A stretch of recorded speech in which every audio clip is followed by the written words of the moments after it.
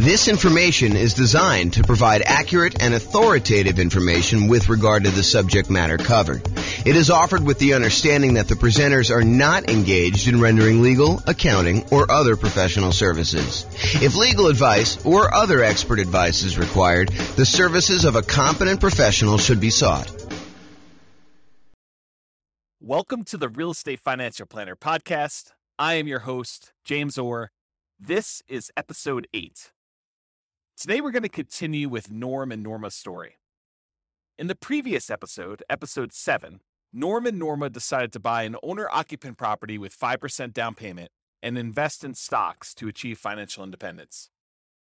We discovered, I think to the surprise of some listeners, that even though they cut the amount they were saving and investing each month from $1,000 per month to about $420 per month, that they still ended up achieving financial independence faster. Remember, Norm and Norma are obsessed with achieving financial independence and are open to finding the fastest, safest path. With that in mind, in this episode, we will continue buying up to 10 rental properties with 20% down payments while they continue to rent themselves.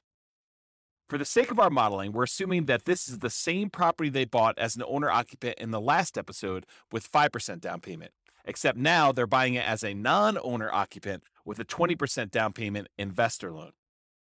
They'll be saving up for their first down payment, and while they're doing that, the property value will be increasing each month at a rate of 3% per year. Rents will also be increasing a little bit each month at the same 3% per year. So the first property they buy will be less expensive than the second property. Each one they buy will be more expensive and getting a little bit more in rent. The property was worth $375,000 at the start, but by the time they save up 20% down payment plus closing costs plus 6 months of reserves, it takes them over 8.5 years. By then, the properties are worth and selling for almost $470,000. That's almost $100,000 more than the price when they started. So that's the price they pay for their first rental property. With some cash flow coming in from the first rental property, they're able to save up 20% down and 6 months of reserves, including reserves for the rental they own, and buy their second rental property in less than an additional 8 years. They buy their second rental property about 5 years later, about 13.5 years from when they started, and they end up paying over $540,000 to purchase that property. That's about $70,000 more than the last property they purchased 5 years earlier. But the good news is that since they owned one of those properties, they captured $70,000 in equity. Now, I think this is as good a time as any to remind you how we calculate whether they've achieved financial independence and explain why, even though the equity gain is great, it does not help them achieve financial independence in this particular set of assumptions. Financial independence is when they generate enough passively to cover their target income. So how do we calculate that? Well, we look at 3 things. Number 1, passive income from things like Social Security, pensions, and annuities. Number 2, net cash flow after all expenses on rental properties. And number 3, their invested assets times their safe withdrawal rate. So for Norm and Norma in this scenario, I'll skip ahead a little and tell you that they achieve financial independence before they start collecting Social Security, and they don't have a pension and didn't buy annuities. That means they're not benefiting at all from the first group until after they've achieved financial independence, and then it is only from Social Security. What about net cash flow from rental properties? Yes, as they buy 20% down payment rentals, they're seeing positive cash flow, and that is helping them achieve financial independence. What about the money they have invested in stocks? Yes, any money they have invested in stocks multiplied by their safe withdrawal rate is counting toward their financial independence goal. And that's it. You'll notice that property equity is not included in that calculation.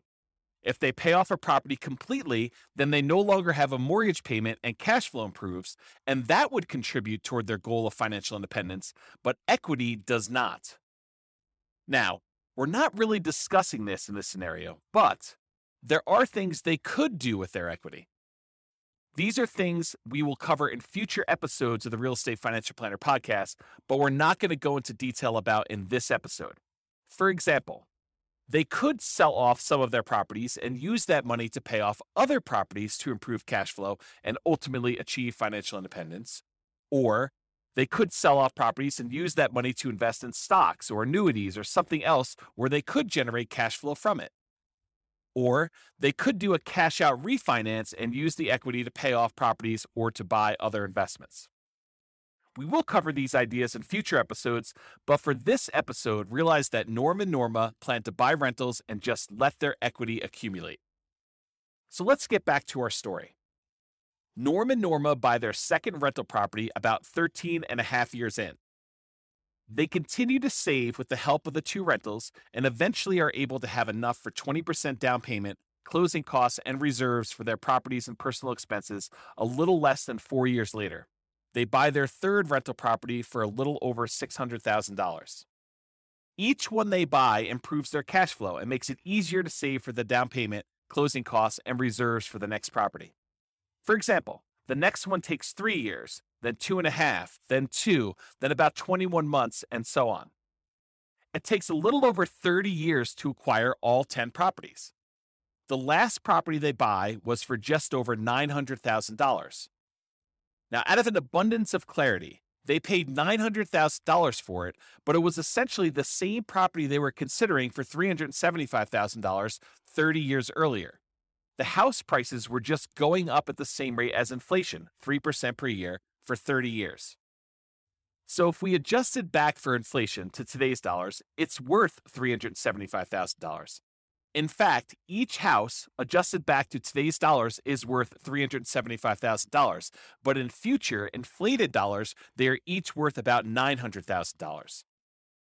One thing I did also want to mention is how long it took to buy the first property and how that compares to how long it took to buy the first property in the previous episode. In this episode, it took just over 7.5 years to buy their first property, a 20% down payment rental property.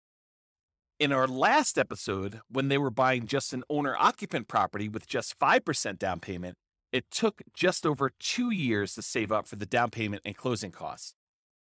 Speed of acquiring properties is a major advantage of strategies with lower down payments like the Nomad real estate investing strategy. But we'll talk about that a lot more in future episodes where Norm and Norma consider nomading. In the last episode, they only bought the one owner-occupant property, but in this episode, they're buying 10 20% down rental properties. This is going to sound obvious, but I'll say it anyway. If you buy a property early, you end up paying it off earlier, and that's what happened in the last episode. In the last episode, Norm and Norma were able to achieve financial independence because they paid off their owner-occupant property by just making the regular payments over 30 years, and by doing so, reduced how much they needed their investments to generate to be considered financially independent. They achieved financial independence right after they paid off their owner-occupant home. In this episode, it is not the paying off of the rentals that allow them to achieve financial independence. Instead, it is mostly brute force cash flow. They achieve financial independence before they pay off even the first rental property. This is interesting because, as we will see, that means that when they do start to pay off properties and cash flow from their rentals really increases, they will be able to support a much higher standard of living. So how long does it take Norm and Norma to achieve financial independence buying up to 10 20% down payment rentals?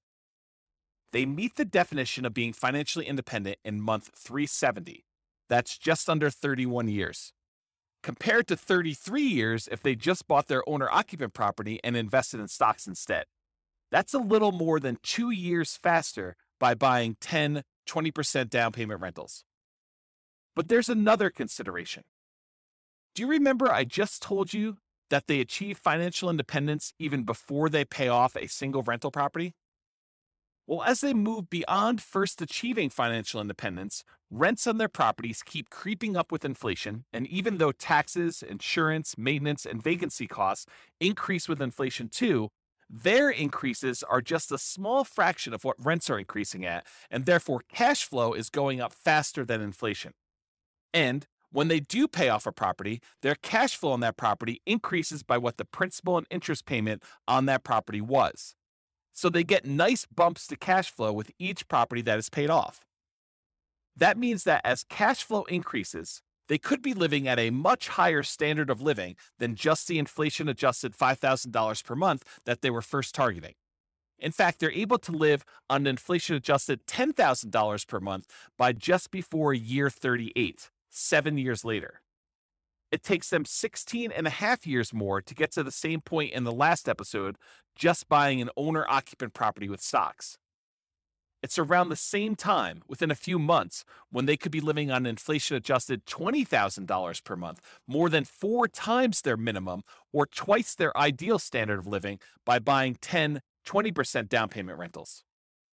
In fact, by the end of our modeling in year 60, the inflation-adjusted cash flow from the rentals is almost $20,000 per month, net of all expenses like taxes, insurance, maintenance, and vacancy. So they could almost support a $20,000 per month lifestyle without considering their stock investments or Social Security at all by then. But does investing in rental properties add risk? Yes. Not only does it increase risk in several ways that we like to measure, including debt to net worth and debt to liquid net worth, which we also call debt to account balances, but it also changes the characteristics of risk as well. In the previous episode, they just had their owner-occupant property and the rest of their risk was stock market risk.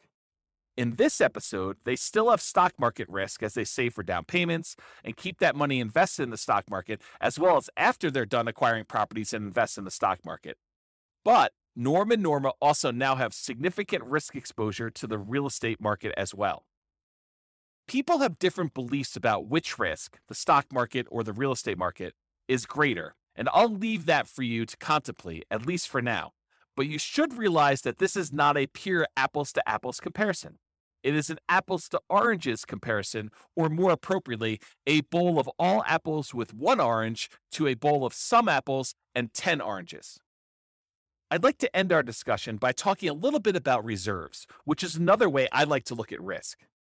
In my opinion, in general, the more reserves you have, the lower your risk. When buying 10-20% down payment rental properties, the amount you need for a single month of reserves is much higher than buying just one owner-occupant property. I mean, you need to have reserves for each mortgage payment, each property's taxes and insurance, plus your own personal expenses. But if you recall from earlier, Norma and Norma insisted on having 6 months of reserves for each property and their personal expenses before buying their next property. So even though they have a lot more months of reserves for the overwhelming majority of the time just buying the one owner-occupant property, they still have at least 6 months of reserves at all times. At least that's true with our static assumptions. It won't always be that way in the advanced modeling we do in the Advanced Real Estate Financial Planner podcast episodes. If Norma and Norma put 25% down instead of 20% down, their interest rate would be slightly better, but they need to save for longer, and it would delay how quickly they could acquire the properties. I wonder how putting 25% down would impact their ability to achieve financial independence, and if it's riskier or less risky than buying with 20% down payments. Find out in the next episode of the Real Estate Financial Planner podcast. Also, be sure to check out the Advanced Real Estate Financial Planner podcast to see how having variable property appreciation rates, rent appreciation rates, variable mortgage interest rates, variable inflation rate, variable stock market rates of return impacts Norma and Norma as they buy 10-20% down payment properties to achieve financial independence. I hope you've enjoyed this episode about Norma and Norma. This has been James Orr with the Real Estate Financial Planner podcast. Bye-bye for now. Oh, I almost forgot.